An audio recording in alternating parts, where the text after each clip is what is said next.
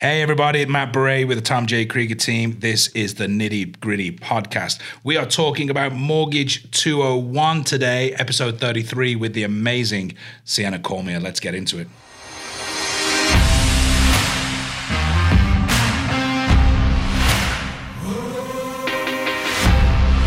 All right, ladies and gentlemen, thank you for being here. This is episode 33 of the Nitty Gritty Podcast. Have the beautiful Sienna Cormier still with us. We are going a little deeper this week. We are talking Mortgage 201. Ooh. We touched on 101 a couple of weeks ago. We tried to keep it light and airy. This week we're going deep and dark about mortgage. Should we touch a little bit on how confused we got with the 101 or 101.2 or is it 201? We just didn't know. I don't have a university education. I don't know what these classes are meant to be. I don't know what to start. I don't think I ever got out of the 101s, to be honest with you.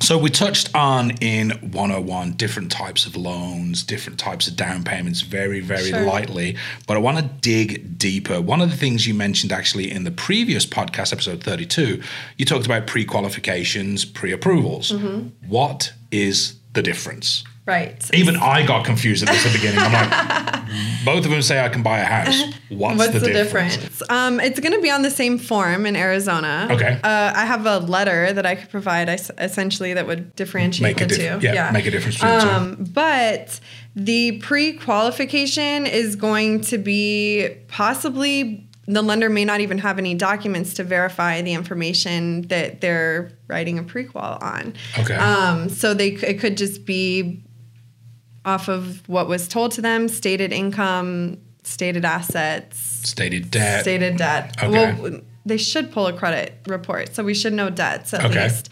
But a pre-approval is going to be where it's ran through that automated underwriting system. So pre-approvals have been underwritten. You've had a team of... It's been pre-underwritten. Okay. So it's an automated system. Okay. There is an option to take it a step further and have loans completely basically underwritten without the address, and then it's like a to be determined loan. Okay. And we can have that. I typically do that in cases where I may be a little bit questionable on a certain piece, or I want to see if underwriting is going to accept it, or if it flies, if the work history is shoddy, or if there's some kind of issue that I'm not 100% comfortable with, I'll have an actual person underwriter go ahead and look at it. So you send the file to the back, the goblins get a hold of it. Yes. Magnifying glass so they go over every line and make sure everything lines up with what they've said, basically. Right. And or it tells me what we need to get documentation-wise to make this fly, or what will help or what I should do in the interim. That way, before I have you out there writing an offer, you're in contract, you've done your inspections, you paid for your appraisal,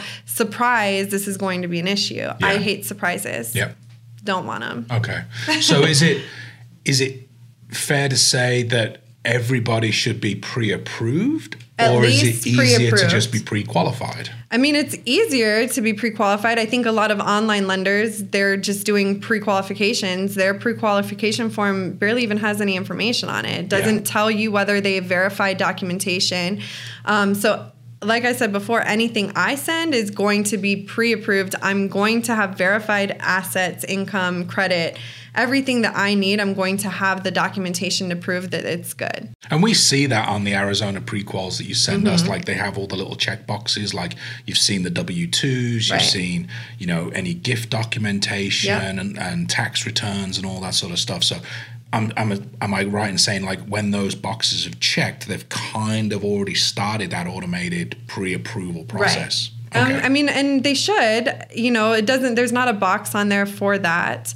But often what I'll do if needed, especially in this market, is I'll pick up the phone and I'll call the listing agent and let them know, hey, like we're good to go. We're pre-approved. I have everything I need, super strong, all around. I don't see any issues being presented. And I love that. I think that's one of the strongest things we can do in this market when working with buyers, is when you just present like an offer to a listing agent, you get that pre-approval letter on there, but like having the phone call from you that says, hey, Mr. and Mrs. Smith, they have X, they have Y, they have Z, I've seen X, Y, and Z, we're really strong. Yeah. It just offers that little bit more validation about the buyer. For sure. But I also think it elevates me as an agent. Yeah. When I'm working with a lender who's willing to pick up the phone and call a listing agent, it elevates me to the next level where they're going to look at that offer and be like, this is a well-rounded, cohesive team of people working for this client. So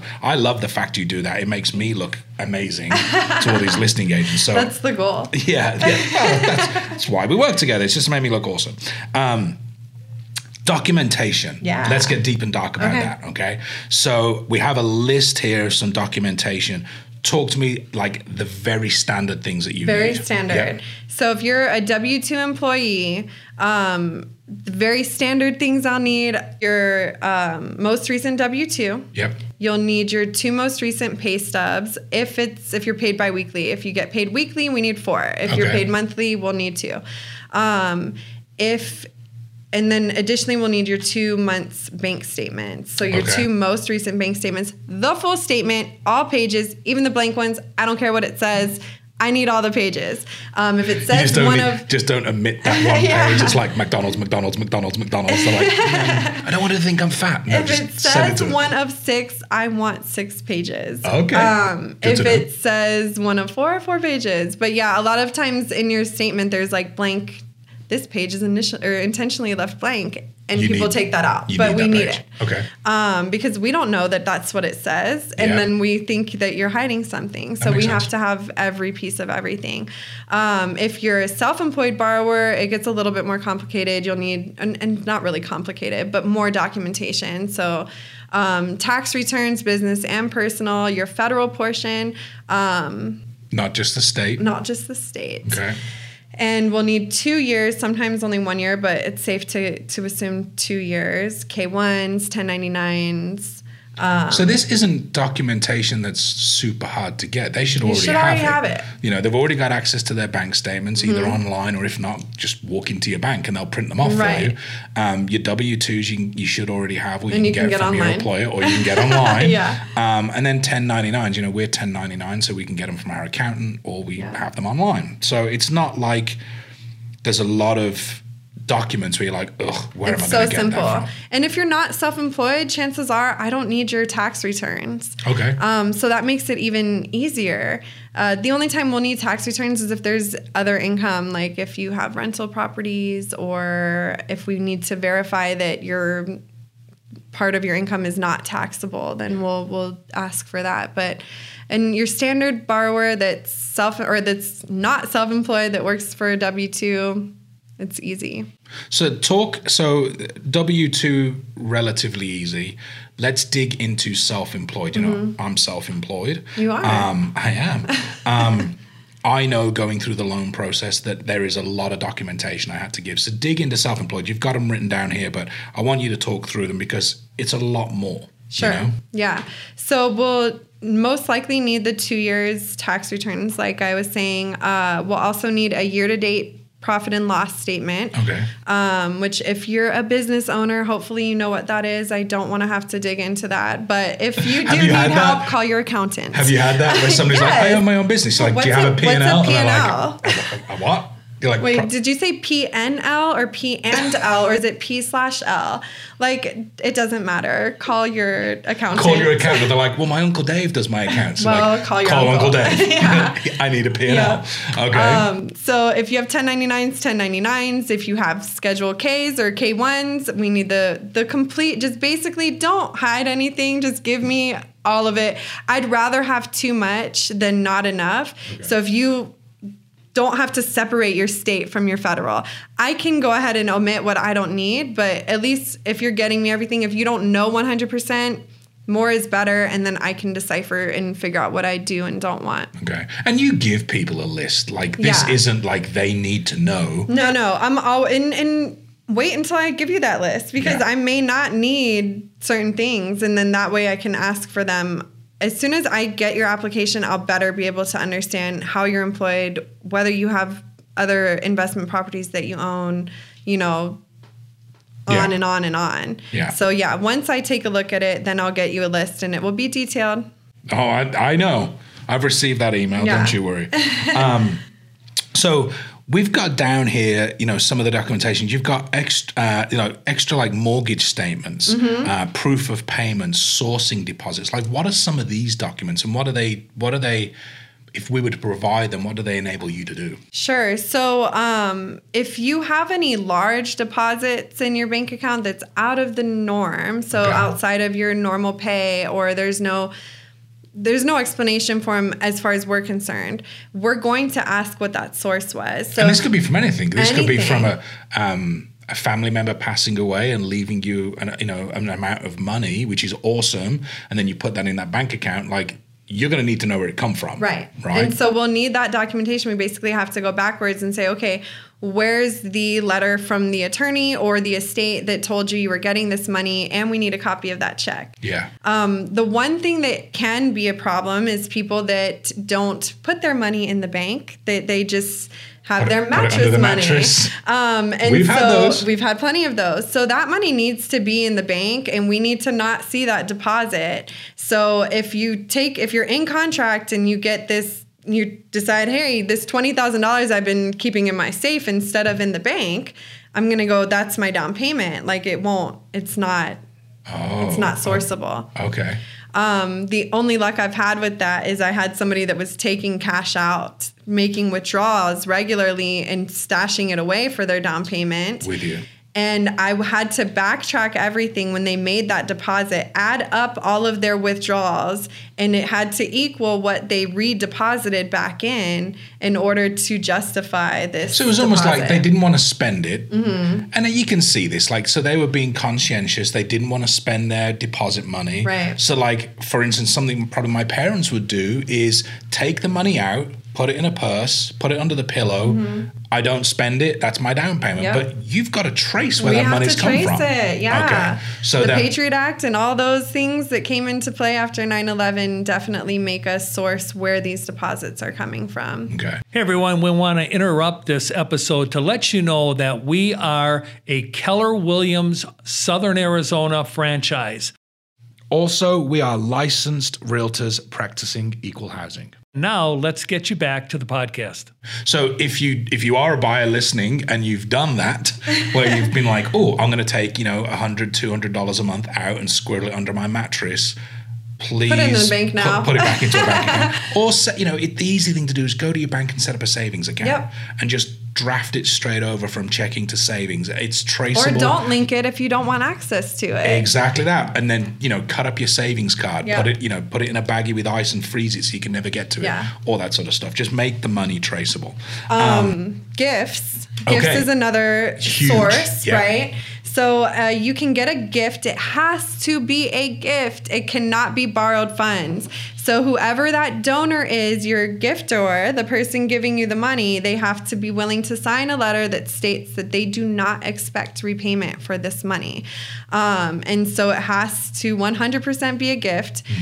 Depending on how that money is either deposited into your account or sent straight to the title company, will determine how much documentation we need from your donor.